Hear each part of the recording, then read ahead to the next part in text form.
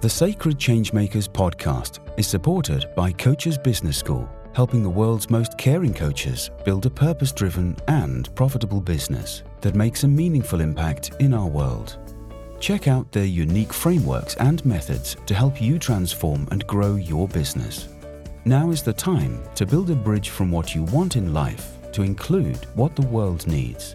You can do well in business and do good, and together we can make a meaningful difference. Find out more at coachesbusinessschool.com. Hey there, and welcome back to the Sacred Changemakers podcast, where we bring you insightful conversations that spark deep transformation and inspire positive change. In today's episode, titled Cosmic Compass 2024, Astrology and Chinese Wood Dragon Insights, we're joined by the remarkable Davina Mackail as she shares her profound wisdom and unique perspectives on the pivotal year of 2024 through the lens of astrology and Chinese wood dragon symbolism. Now, Davina is a wisdom walker. She is in dialogue with nature. Hay House author of Feng Shui Made Easy and The Dream Whisperer. She's a shamanic elder, mentor and teacher, Feng Shui maestra, and Davina inspires miracles of positive transformation in people's lives from the application of Feng Shui and shamanic principles. She is a popular workshop leader and speaker and offers her infamous Wisdom That Works shamanic consultations to thousands of clients all over the world. She recently returned to the UK after living deep in the Peruvian Amazon, caretaking 47 hectares of rainforest. Now, in today's conversation, we covered a lot of ground, looking through these lenses of astrology and feng shui and what 2024 has in store for us energetically. We explore the themes that are alive for many change makers, those of societal transformation, relationships and the relational field, and personal responsibility, as Davina invites us to enter into our own thought-provoking narrative, to consider our individual responsibility in creating a more collaborative, purpose-driven future. So why not join us and listen into the full episode as we embark on a journey of self-discovery, resilience, and the courageous pursuit of positive change for the benefit, not just for us that are here alive on the world today, but for generations to come. Because as you will hear, it's all coming our way in 2024. So it is my pleasure to introduce you to Davina Mackail. Hey, Davina, welcome to the Sacred Changemakers podcast. How are you doing, my friend? I'm delighted to be here, and thank you so much for inviting me, Jane. It's a good day. It's It in is. bulk in the UK, so we're just coming into spring. When you say that, I can just feel my heart thawing because it's freezing here in Ohio, but they're saying that it's going to be warmer next week, so I'm really looking forward to that. Yeah, so I'm looking forward to our conversation today. And, we haven't known each other for that long, but we've had some vibrant and very insightful conversations in the short time I've known you. So I'm really looking forward to sharing you with our audience. But, they've just heard your professional bio, and I'd love to start really by going beneath the surface of that a little bit and finding out a little bit about that real life human that lives beneath that professional bio. Who's she? Yeah, well, I don't. She lives very deeply beneath that bio, I think. It's an interesting one because I can share a lot about that. I'm an adventurer of the human soul, if you like. I'm really curious and interested about what we're doing here and what it means to be human and everything to do with that. And I feel that was informed. I actually spent a lot of my very young childhood. I grew up in a psychogeriatric old people's home run by my grandparents and my great aunt. I mean, it was a proper one flew over the cuckoo's nest environment. I used to do the breakfast with my granddad from when I was 5 years old.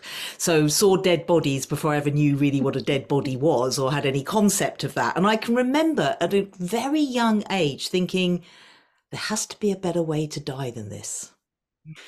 And that really, I know that sounds like, but that's kind of, I mean, I didn't know, I didn't sort of plan it, but everything I've kind of done subsequently, I, with hindsight, can look back and think, oh, it was all informed by that question. And really coming back to that. So, that really has taken me to the sort of foothills of the Himalayas and deep into the Peruvian jungle, where I've lived in the Amazon for the last 2.5 years during the pandemic, and depths of plant medicines and shamanism and all of those wonderful tools that really help us get to know our soul in great depth. I love that. So let me ask you, what have you learnt then along the way? What have I learnt? I've learnt that quite a lot. I've learnt that we really do need to walk with death as our advisor, because we tend to want to always project it into the future, particularly in Western mindset, because it's like, it's something we don't talk about, we hide it. Very few people have ever seen a dead body, to be honest, unless, they've happened to work in the health professions or something of that nature. And so we don't really deal with it. We don't even consider it. And then suddenly it's upon us in some form or another. So I feel, we need to live with it by our side as an informant, not as a morbid preoccupation, but as a way to really engage with life. Because if you have that kind of ideology and it's like, yeah, it could happen in the next minute. So what am I going to do with this minute? Because the present, as you know, is the only moment we have. And it helps us live more excitingly, better. And it also, what I think it does, it gives us great courage. Because if we can always project into a future that hasn't happened yet, we don't have to do anything today. We can sit back and kick our heels back and watch another Netflix series or binge on something else, or escape into some realm of fantasy. But when it's like, this could be my last moment, what am I going to do with it? I think we have a different attitude. And so that's one thing. And the other thing that the Amazon in particular taught me, because you are so deeply engrossed in nature. I mean, and by the way, I never, ever wanted to go to the Amazon, right? Because I actually do not like creepy crawlies. I'm a mountain shaman. I like the big open consciousness of the high Andes of Peru. There's no creepy crawlies up there. It's wonderful. Can lie and enjoy the whole of nature. And it's just like, but life always, if you never say never to the universe, that's a top tip. Because you can guarantee, say never to the universe, it's going to come and bite your butt, and you will be facing whatever you've just said. No, not that, please, anything but that. So there I was, fully immersed in all of it. But what it teaches is that nature is truly the technology of love. And it's hard to articulate exactly what I mean by that without actually living it and seeing it. But you can almost hear how the technology of love creates nature, or that is the primal animating essence of the universe. And it really is that cyclical nature of the eternity that really comes from the life, death, rebirth cycle. Everything is eating everything else. Everything is dying and also rebirthing itself in the same moment. And it is just like this delicious technology of love that creates manifested forms from the primordial soup of the universe, if you like. So yeah, those are some of the more interesting lessons. It's interesting you talk about the Andes and Peru and the rainforest and things and what it taught you, and I've never heard, it kind of nature described in the way of a technology of love. And now you've said it, I'm still integrating from my own very small journey in Ecuador, but it makes sense. As you say, it really resonates, because for me, I don't know, it was I was in tears as I went into the rainforest for the first time. And I think it was because of the noise of nature, the amount of life around me I had never experienced in my entire life. And for the first time, I felt like I belonged. And so that's why this metaphor you're using of the technology of love feels so right for me, because I felt held. And I felt like I belonged not just to myself, but to the web of life, to the whole of world, if you like, to every living thing. It was just like, oh, this is what it's meant to feel like, this life thing. And then coming back out, I just sobbed because so much concrete, so much stuff that what have we done kind of I thing know. to our I know. relationship with life. So I love that you're bringing this kind of, I don't know, I just love the technology of love kind of reference. And It it feels is really because right. yeah, because when you're in it, you get it, and it Yeah. is through the noise. And that's always the other. This is always another one of those myths that we get this peace in nature. That's Yeah. all very well until you go to the Amazon and you go deep in the jungle. Where's the peace? Yeah. It never shuts up. Maybe 2 or 3 in the afternoon in the real stultifying humidity, it might calm down a little bit, but at night it really wakes up. Yeah, it really wakes up. And I don't know why I'm going to say this, but my favorite noise in the Amazon was this bird, because there was like the cicadas and the insects and the frogs and the monkeys and all the different bird songs. And there was this one bird, and every time I heard it, like this bird was always present, and it just had one note, and it would just go,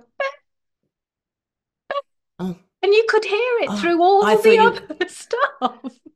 Yeah, I thought you were going to talk about the aura pendula, because I love that bird, which you'll have heard. It has more than one note though, and it sounds like a drop of water.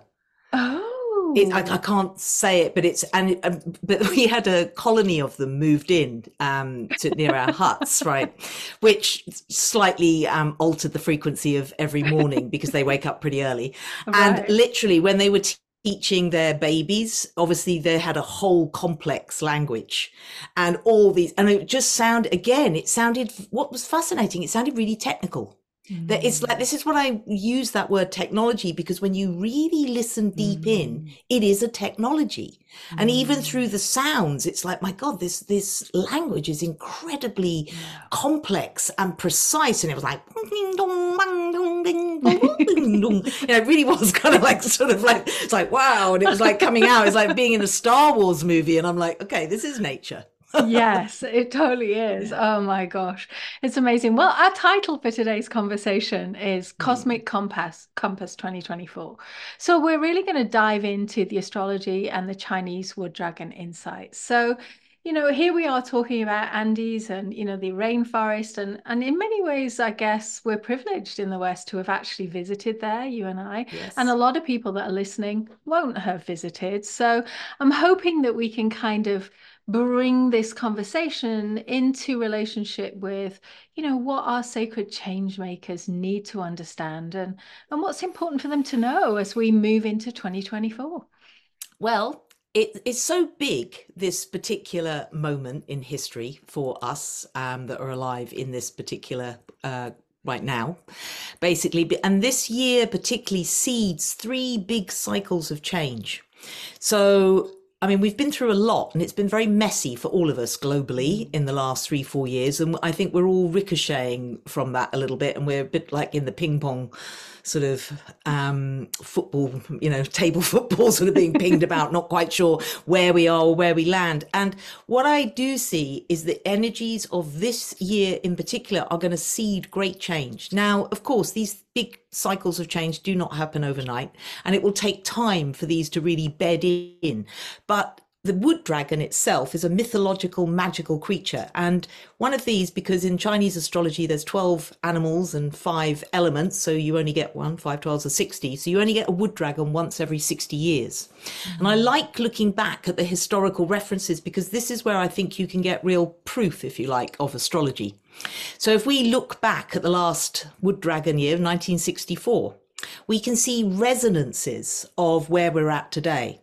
So that was the height of the Beatles, for example, and that whole peace and love and LSD and let's all, tune in and tune out. And there will be a big ideological shift that gets seeded this year. I mean, I hope it will be sort of similar but different, or there's some aspect, because at the moment it feels pretty dark. But it's going to be more of a technological revolution, and where we may find this goes because of the other cycles of change, because the other big cycle that's coming in is Pluto has just moved into Aquarius out of Capricorn. And Aquarius, we talk about the new age of Aquarius and things like that, but Aquarius rules technology. Uranus, the planet of Aquarius, is all about lightning flashes, surprising changes, sudden, electrical light bulb moments of inspiration and things like that, but also very much coming from outer planet. So again, mythical dragon, bringing in messages from outside. It doesn't exist on our Earth on some level, although there's a lot of historical resonance in mythological stories to suggest that maybe the dinosaurs were actually dragons and that these were the guardians of the Earth, didn't they? Because the word dinosaur only came into being in the 1800s. And so there, and we have in, like, if I'm a geomancer, as amongst other things, which is working with earth energies, and in geomancy we talk about earth dragons and we talk about sky dragons and we talk about water dragons, and of course dragons breathe fire, so they are a mythological creature that actually incorporates all of the elements of life, those fundamental 4 building blocks of life. So there's something in that it's bringing in a divine new message. It's like it's where we need to ride the back of the dragon into 2024, because frankly, let's look around. We need a new ideology. We need some new social systems that actually start to work for us rather than work for all of us. Right? As the saying goes, there's enough for everybody's need, not anyone's greed. And this is so true. And I just think that squeezing of the people with, a few sort of very privileged ones at the top is becoming unsustainable. It's becoming undemocratic. It's becoming just not very healthy for any of us. So the dragon is going to roar in. So that's one cycle that's changing. Then we get Pluto, which is the great transformer. And Pluto is the planet of death, rebirth, that we talked about sort of from the beginning of this conversation. And Pluto digs into any sign that it transits through, and it really brings to the surface corruption. And it's just been 20 years in Capricorn. Now, Capricorn rules hierarchy, banking, structure, career, work, all of those sort of that. And we can see, look at all the corruption that has been revealed in the last 20 years. It began with the banking crisis. It's like subprime mortgages immediately came to the surface and blew themselves up right at the beginning of Pluto moving into Capricorn. So now what we are going to see with it moving into Aquarius, and we got a hint of this because it moved over into 0 degrees of Aquarius between March and June last year. And then we saw the proliferation of AI, and a lot of, like, I think Elon Musk's letter about this is a really dangerous thing that he got everybody to sign about that. The owner of ChatGPT resigned thinking, oh my God, I've unleashed a monster on the world. Maybe I need to rein that in a bit. And so we can see where it's kind of going. We've got a hint of it. And now we are fully into that. So, but it's up to us. This is the thing that is really happening in these cycles. And of course, we've got all of these elements fueling each other. So the other big cycle that comes in is the feng shui cycle. Now, there's something called flying stars in feng shui, which is like the astrology of feng shui. It's all to do with our environment, home as metaphor of the self, and harmonizing things. But there is also a timing aspect to it. And this is also a 20-year change where we've been in an 8-year, which very much fits with that earth grounded structural hierarchical banking system. And now we're moving into a period 9, which is fire, fame, fortune, and firing of, really, if I was to sum up the shift in a sentence, it would be, we are moving to an ideology of purpose over profit. Oh, yay. You say yay, Jane, but it isn't just going to be handed to us on a plate. And this is, but I think people think this. I think, because we have been dumbed down, let's face it. We've been, it's easy, and we've become infantilized, I think, to a degree. Not everybody, of course, but there is a lot of infantilism of almost we are just children and we expect, governments will sort it out for us. Right. Doctors will sort it out for us. We don't have to take responsibility. I'll go and take a pill, or I'll just pay my tax and they'll deal with it. And really the ideological shift is, what does it mean to be human? And what are we going to do about it? Yeah. What do we have to, every one of us, the changes will only happen if each and every one of us makes that change internally and goes, actually, what do I want? What am I here for? What's my purpose? What am I doing? You're saying something that's really important, because of course the purpose conversation's been alive in the Sacred Changemakers world for, Sure. probably about a decade, right? And so when I say yay, I'm saying it because in many ways we've been fighting against the tide of profit in many ways, and this idea that, oh no, I don't have time to think about a deeper purpose or the impact, positive or negative, that my business or my organization or my leadership is having, because we're so like hyper focused on the individual, we're hyper focused on stakeholders and profit. And what I'm wondering, because when I think of the wood dragon, I have to say there's a little bit of like, oh, it's a dragon, like, is that something I should be scared of? Right, coming in. No. And then the other side of it is, you say that like purpose over profit, and it's like, okay, can we now flow with this message? Because a lot of our audience are out there trying to bring this shift into it, for many of them, organizational and corporate life globally. So does that mean it's going to get easier? Because it's the dragon, I'm kind of feeling there's still, Well, let's just look at the elements, right? Wood Right. feeds fire. Fire is the only element, which is the new feng shui cycle, this fame, this purpose over profit. But fire is the only element that needs feeding, right? Otherwise it goes out. It has to be constantly fed. So it has to be constantly fed by our ability to take responsibility for change and to keep feeding the change. Right. And of course, air, which is, we are now in the age of air for about the next 200 years, elementally from a Western astrology point of view. And of course, this is Pluto in Aquarius. This is really sort of upstarting that. Sorry, I'm just going to turn that so because it will ping. And basically with that shift, so we've got this very volatile energy, this very revolutionary energy. Just to give you an idea, 1777 was the last Pluto in Aquarius transit. I mean, we've never lived through this as humans.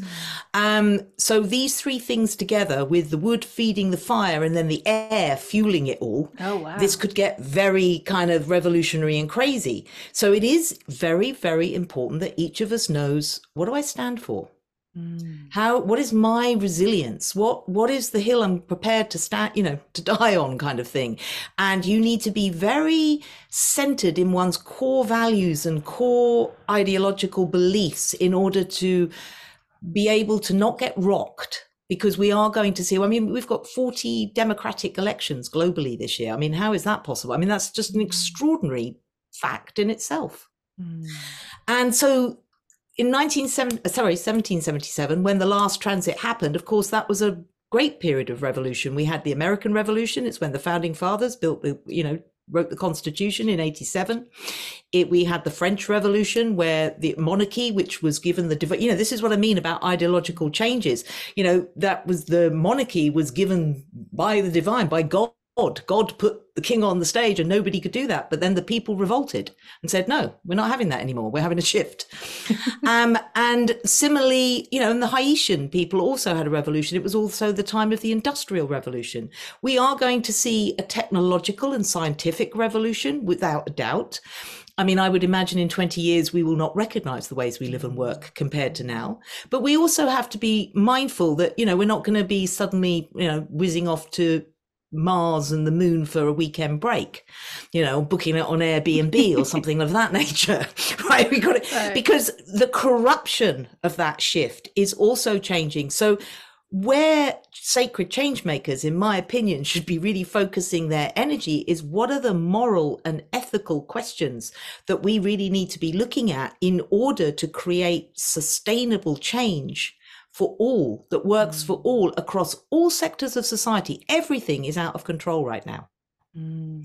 It's like our farming and food industry, our health industry, the military industrial complex, all of these things, the false profit, as you say, it's just money, money, money, stakeholders, shareholders. And there is, nature doesn't work like that. Nature, there's time for growth, and then there's time to die off, there's time to rest, and then there's time to grow again. right? We have to prune, a tree grows best when it's pruned. A plant grows best when it is pruned, when they're cut back in order to really create strong growth. Things start to get really out of control if we just force the profit at all costs. So this is really deep and it's really big. And there is a very powerful, potent possibility for people that are working in this field of change making and these sacred change makers and on this transformation to have different conversations. So what I would invite this audience is, what are the conversations you want to be having this year that are going to really change the ideology, the new conversations that perhaps we've not sat down and had before? And we need to move out of this fear that if we go against the mainstream narrative, if we dare to question the narrative, that something bad's going to happen, because that is how we've been trained over these last few years. We've been made to feel incredibly fearful. We've been made to, I better not actually say what I really think, because maybe somebody's going to judge me, or somebody's going to troll me on social media, or I'm going to get cut down, or I'm not going to get the business. And so we've become scared to have those true conversations. But the wood dragon is kind. It's flexible. It's adaptable. Of all the dragons, right, the wood dragon is the kindest. So it's like, how can we have conversations with kindness? How can we bring kindness into the workplace, into the corporate table? How can we make, Aquarius principles and ethics are about, power for the people, in response to the people, or by the people, for the people. So how do we make this more democratic? Because we look at America, look at the UK, we've lost our democratic values. There is no democracy right now. It's like we're in cancel culture, aren't we? It's like, if you say the wrong thing, or if you're not agreeing with it, it's like, no, cut them out, or you're a mad conspiracy theorist, or an anti-vaxxer, or some other ridiculous title. Or in the UK, there's only a sort of couple of playbooks, isn't it? You're either anti-Semite or you're a sex pest. It doesn't matter what. It's just like, Jesus, if anyone even dares to have a different conversation, these are the things we need to change. But we can't wait for someone to do this. Sacred change makers need to be making this change and opening this safe, sacred space for these different conversations to come through. And this is really supported by the dragon. The dragon breathes fire, but it's a friendly dragon for each of us, because it gives us the courage to go beyond. The dragon favors the brave. So if you're going to just try and keep quiet and like, I need to pay the bills and I don't really want to, lose my home, and I don't want to lose my standing in society, then probably the dragon will kick your butt, to be honest.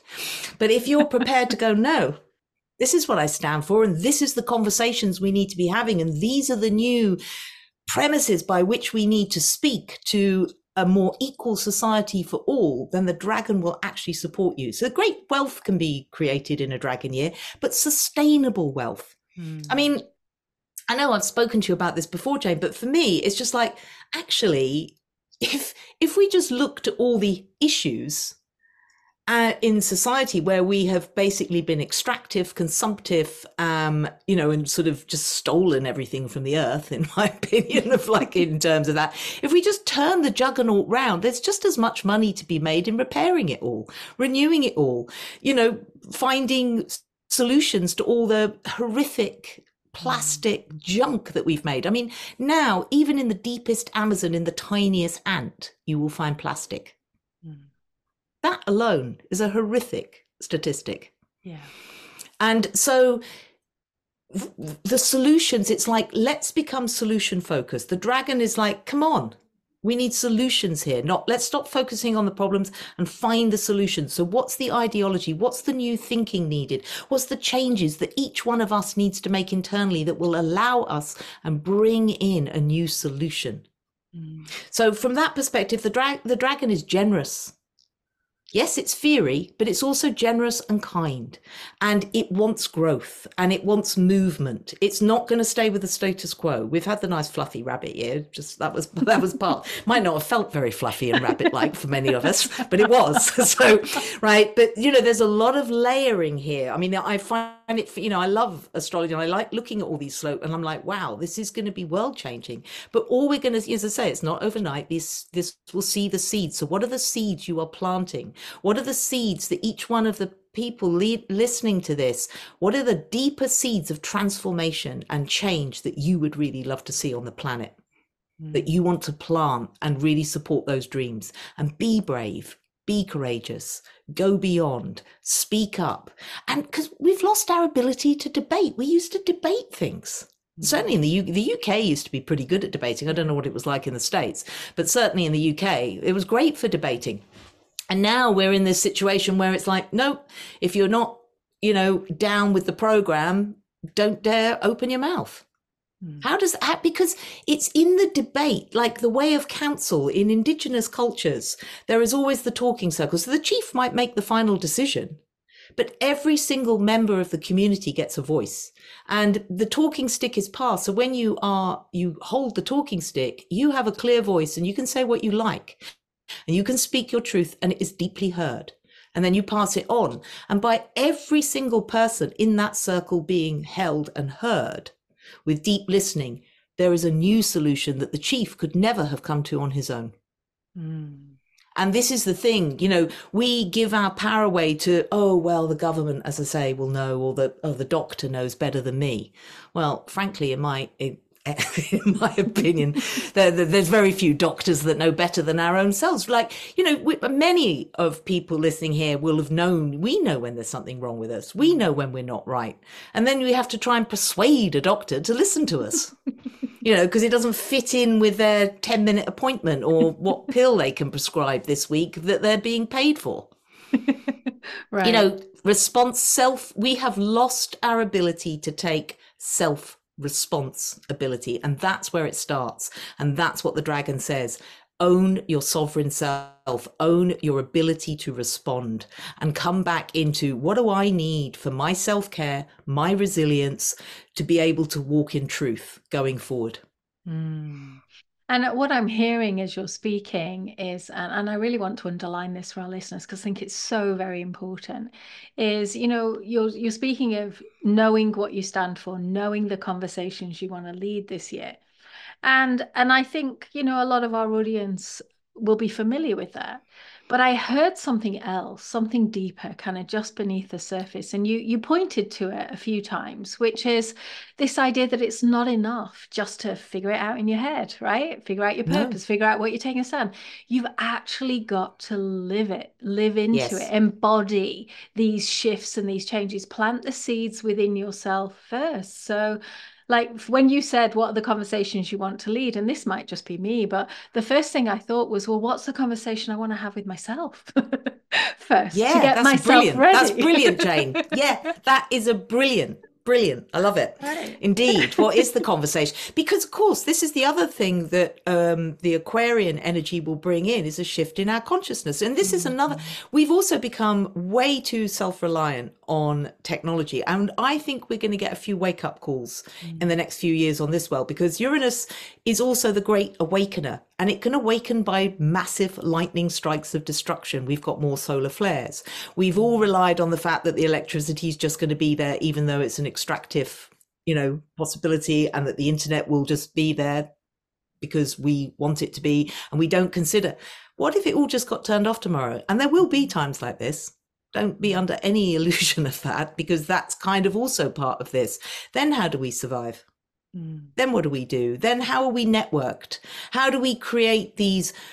Also, yes, there is a global conversations to be had, but really it's coming from small, localized, decentralized hubs that connect to other hubs. And we need a much better, rather than a sort of top down spreading all over, we need like the hive mind of all these like nodal points that connect to each other. And those nodal points need to be self-referential in terms of, yes, what is the change I need? Who do I need to be to see the change I want in the world? Because it's no good just dreaming. It's like, oh, I want that to change. I want it to shift. Well, who do I need to be to create that? Where's my level of consciousness, my inner consciousness? What have I got to become? How have I got to act, speak, think in order for that change to be created? Yeah, because that creates a level of coherence, doesn't it, in the Yeah, energy that can then be exactly. reflected back. So I know, in my own journey, that's been something that I think, I've always known about it in my head, but I would say in truth, it's been a slow kind of process of practice and embodiment to actually start to live what I believe, which is interesting for me. It's not like it's just automatically when I knew that Sacred Changemakers was something that was really important to me, it's like I didn't Mm. become it overnight. It's like I still feel like I've got my training wheels on. I still feel like I'm learning and practicing in every moment, because it's not like you can just, like you're talking about the transitions we're going through. And we all know as change makers, what we call quick and dirty changes aren't sustainable. So it's No. about how do we make those small incremental shifts that accumulate over time so that we're really becoming like, and really diving into what it means to be human, perhaps in a better way than, because I don't know that we've ever really thought about it before, to be fair. No, I don't think we have either, because we're too busy just trying to survive mostly. Yes, That's right. exactly, And that's the exactly. pressure that's put on us. That is the squeezing that I'm talking about. So it is like being able to give ourselves space to take a step back Mm. and not feel the pressure, to really come into presence and just go. And a good, there's a couple of good sort of thoughts to have, again, from indigenous cultures, is, the indigenous prayer is, how, will the action I take today last for the next 7 generations? They don't think about today. We're very in the now. Oh, like the quick and dirty. Will, it'll make me a buck this week, so I don't have to worry about tomorrow. Right. Whereas the indigenous, like, well, if I make this decision, how's it going to affect the next 7 generations? My children and my children's children and my grandchildren, etc., etc., etc. That is a very powerful way to think. And the other sort of similar but different is, again, like Mac McCartney did this work with the Children's Fire. It's a great book if anyone wants to read it. And his teaching from his indigenous teachers was like, if you take the pledge to the Children's Fire, that anything that you consider doing or bringing into being or creating a change in, would it harm a child? Because those are the things, whether we have children or not. I'm not a mother, but it's still a very good ethos to live by, because, they are our future. We will pass, and then it's the ones that come. What are we leaving? What legacy are we leaving for them, unless we change our ways? One of the big positive things that I could really think that could come out of Aquarius, because Aquarius has a light and a dark side. We think of, because we've got, we're all under the delusion, and it is a delusion rather than even illusion, of the new age of Aquarius. We've all heard the new age of Aquarius, and it's a myth. And what it is, it's that, because it's terrifying being a human at times. We don't live on a safe world, right? This is another thing. This is why it's good to contemplate death, because safety, which was the huge sort of psyops, in my opinion, or narrative of the pandemic, wasn't it? It's like, safety, keep your phones safe, everyone's going to be safe. It's not safe. The world is not safe. Full stop. Get over it. It isn't. Yeah. It's a great big game. It's a big adventure. And, what are we going to do? Stay in our little box trying to be safe? It doesn't work like that. So we have to get over that issue for a start. That's one big change. And understanding, because when we truly get into the nature of our consciousness, we really understand that we are eternal beings, that we are cellularly eternal. And when you can really experience and know that through your presence of each breath, that really brings you into the now, then you don't need this delusion of safety or anything of that nature that is continuing, because you really feel safe in that present moment. And I was going to go somewhere else with that, but it's kind of, moved out of my consciousness in that moment, because I became very present. Well, you see, I feel like you're calling us out of the matrix a little bit. I am. It's time I really to hope step so. out this year. It's time to step out, because, of course, it's more comfortable for us all to stay, where we feel, it's funny, because even last year, there was times where I was thinking, And I was noticing in myself, that statement that we say, no, better the devil you know. And I was looking at my own life and thinking, what am I putting up with here? Like, literally, like, what is it that I'm just, because resilience is an interesting word, but I think sometimes that can be a comfort zone too. It's like, oh yeah, that's just the way it is. So we'll just keep doing that because it's just the way it is. Whereas what I'm hearing is this year is the year for you to really contemplate, step out of your comfort zone, notice where you're in, the delusions, if you like, of what we've constructed for human life, and really look at, is it working? But not just for you and your life, but that in itself, that 7 generations is an incredible thing to contemplate. I think it really shifts everything. And I know one of the conversations I had in Ecuador was not just around the future and the 7 generations forward, but the ancestry, the lineage, where you come from, like what, how you've come into being, and also what you're carrying generationally, whether that's positive or negative. But I just wonder if you could speak to that a little bit, because for me, that's a very interesting You might not like what I have to say on that one. No, go for it, Davina, go for it. Well, because I mean, that's for me, that is one of the big issues that we're dealing with now, that basically most of the globe is governed by traumatized schoolboys that have never dealt with their trauma, right? Most of those have been through a system where they were deeply abused at some level as kids and never dealt with it. And hey, here we are. So there's big trauma response through the generations. And that is something that we do have to address. In that we do have to pray into the bloodlines and clean the bloodlines in order. Yes, there is great power in on whose shoulders we stand. We didn't suddenly turn up here alone. We do come from a great lineage, and there's those that are behind us and those in front of us, and we are somewhere in that timeline in the middle. So honoring of the ancestors, but also dealing with trauma. I think we do have to meet the trauma response, because otherwise it gets projected out. And again, so this whole idea, this ridiculous idea of safety. I mean, I just am so off the safety thing because it's so insane, because again, it's a trauma response. Most of us, I don't know too many people that had a happy childhood at its deepest level, whether that was actual physical, sexual, or just mental abuse, or just think about the school system.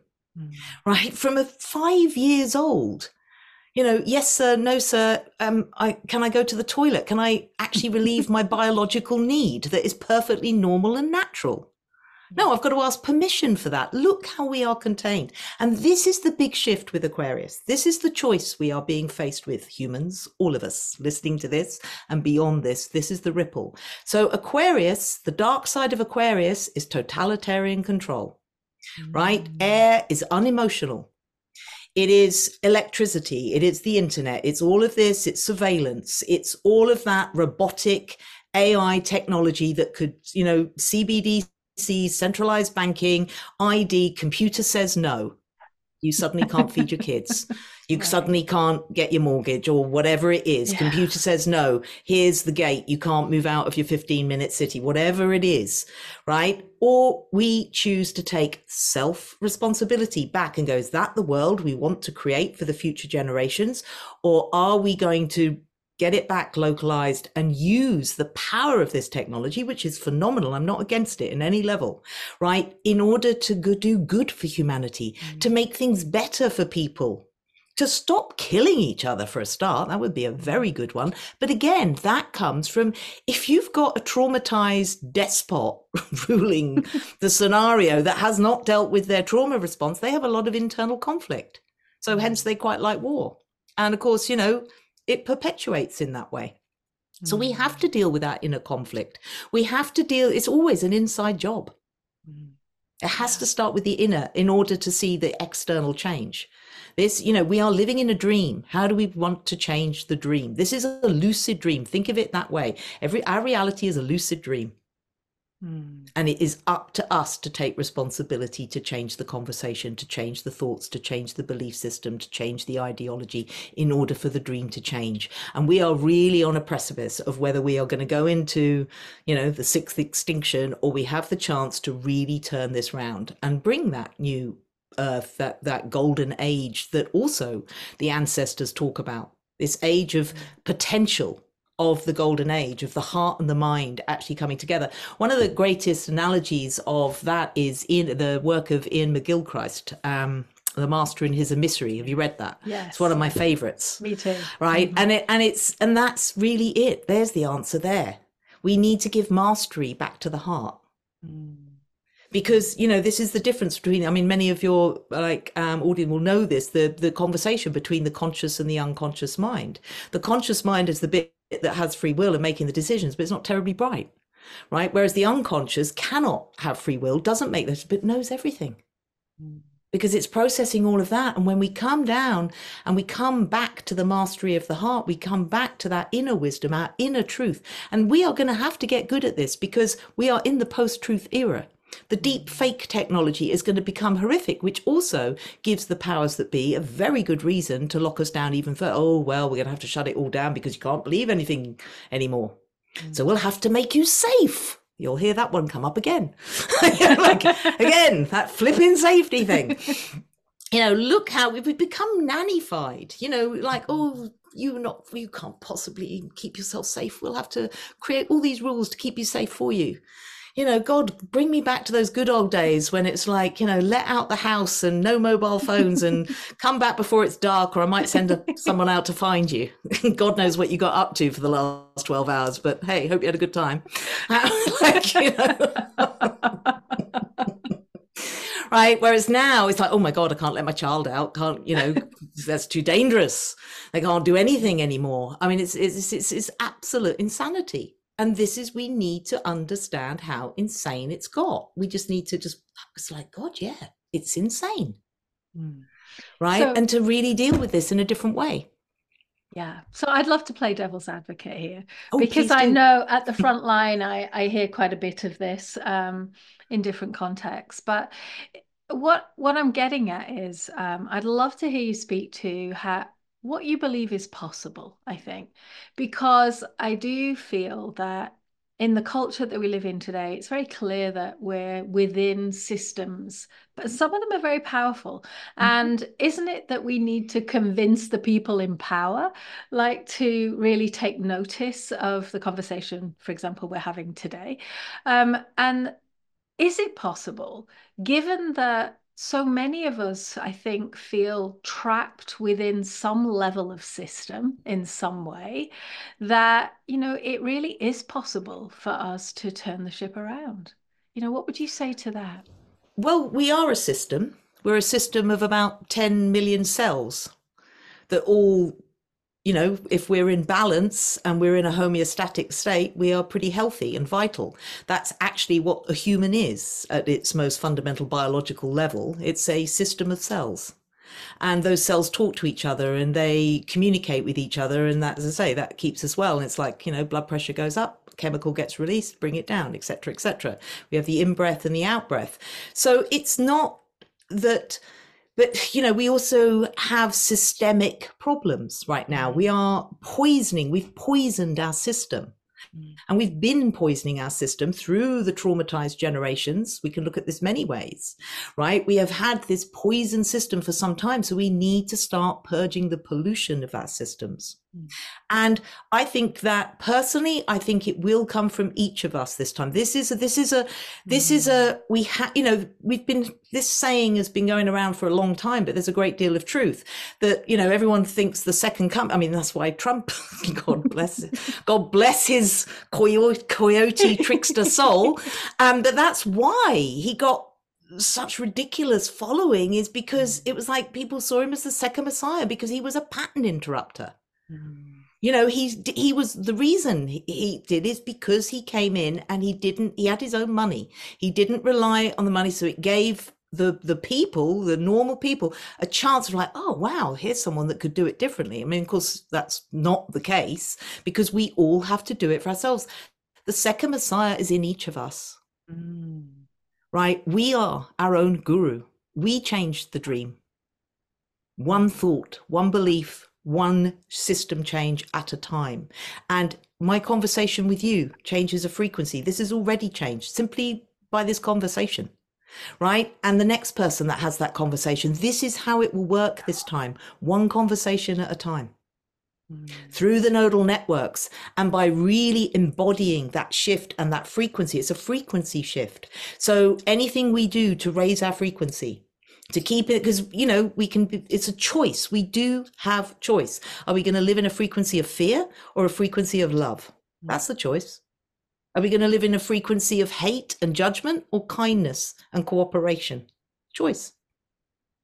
Whatever happens, whatever we're faced with, those are choices in how we respond. So this is where we have to begin, is in our response. Right. How are we responding to what is happening, both internally and externally? If we're coming from a overstressed, terrified, fearful place, then we're not going to be very effective. So the first thing is to come back to presence, come back to now, come back to the breath. Just settle in. It's like, okay, do I feel peaceful inside? Am I calm? Am I settled? Where's my frequency? What can I focus on that's good? You know, where our attention goes, our energy flows. But we have to live that. And it's a moment by moment, breath by breath practice. There is much to take. You know, everything is set up to distract us. Everything is set up to take us out of presence, to take us out of our center, to find another problem to focus on rather than that. But the big shift that I truly believe that will happen, that will change all of it, is the scientific breakthrough of free energy, because that will change the paradigm. And that is, I mean, it already exists. The possibility for it already exists. The technology already exists, but it's just the Pluto, the great sort of transformer that likes to dig in deep and will get the crap, because of course all the free energy systems have been locked down, a bit like, you know, the other things we've talked about. They've not been allowed to come to the light because obviously there are some great vested interests in the energy system right now. And it's like, oh no, we can't possibly that. But that, I believe Pluto will purge that corruption to allow the possibility of free energy, which already the technology is here, but it's allowing the proliferation of that. And that's one of the things that I would really think will change the paradigm in the next 20 years, if we can. And of course, in a sense, because we're going to have to allow that. This is my belief, because obviously with all of the proliferation of AI and technology and the biotech and everywhere we're going with more technology, that does allow this incredible conversation we're having to take place. You know, I'm as I say, I'm not against it. It's part of our evolution that we come into this. It's the part of the shift of consciousness. But we also, rather than think that AI is going to think for us, we also have to understand that humans already have the capacity for empathy and telepathy. Right? We don't actually need the net. No, we can do it for ourselves without that. It's like what psychic intuitive ability is all about. But free energy, because the system will break because we're using too much power.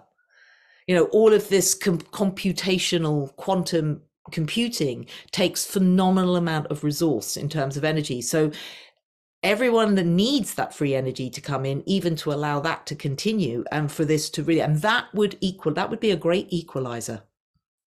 And would make a massive difference to an awful lot of things. So that's my optimistic. I'm an optimist. I truly believe we can do this.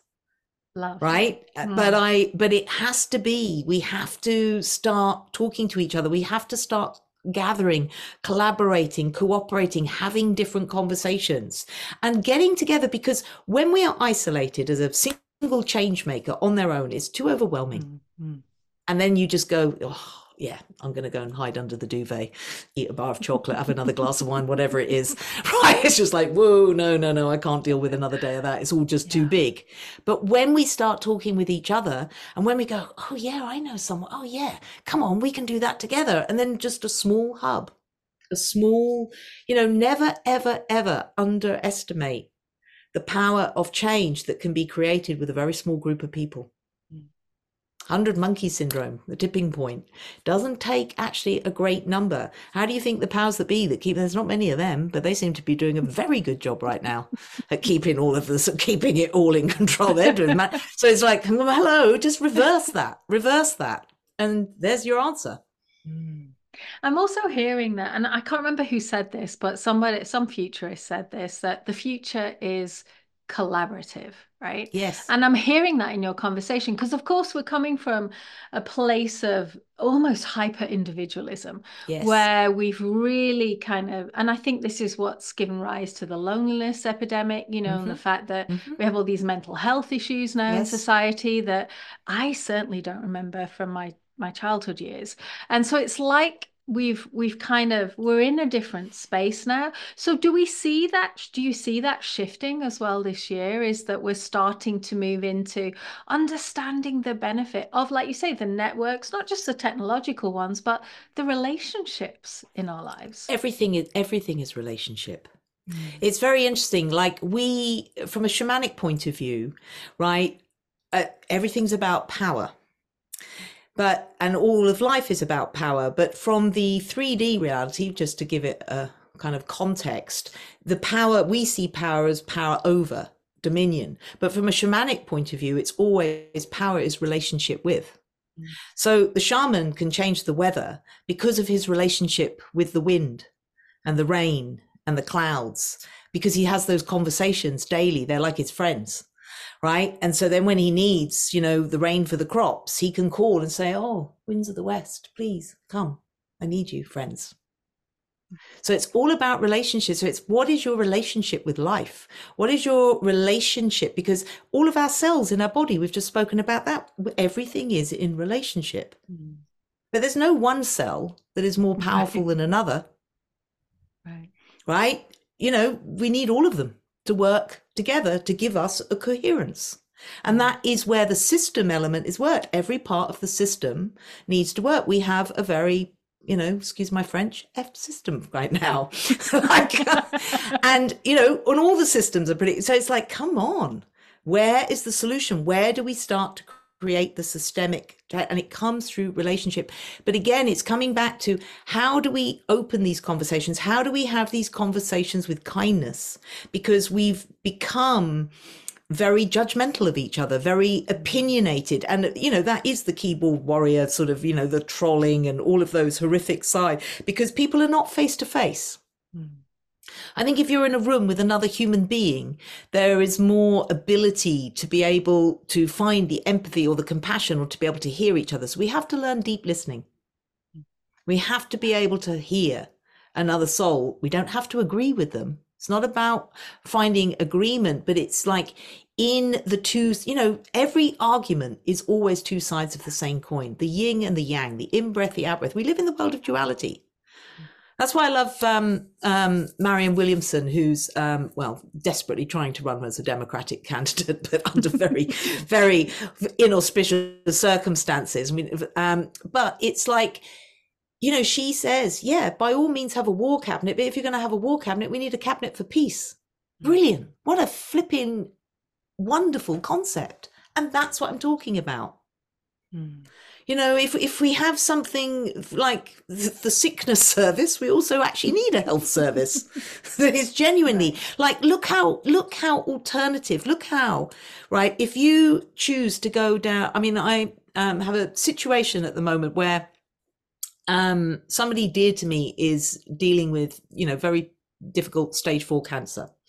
Now, the NHS, that has just given up on them, right? Because they've just said, oh, go home and die. So, of course, they're going an alternative route. But, of course, if you go to an alternative route, it's not considered effective, and it costs a fortune. That person then can't afford to look at anything different. That's how messed up it is. Why are both those things not side by side?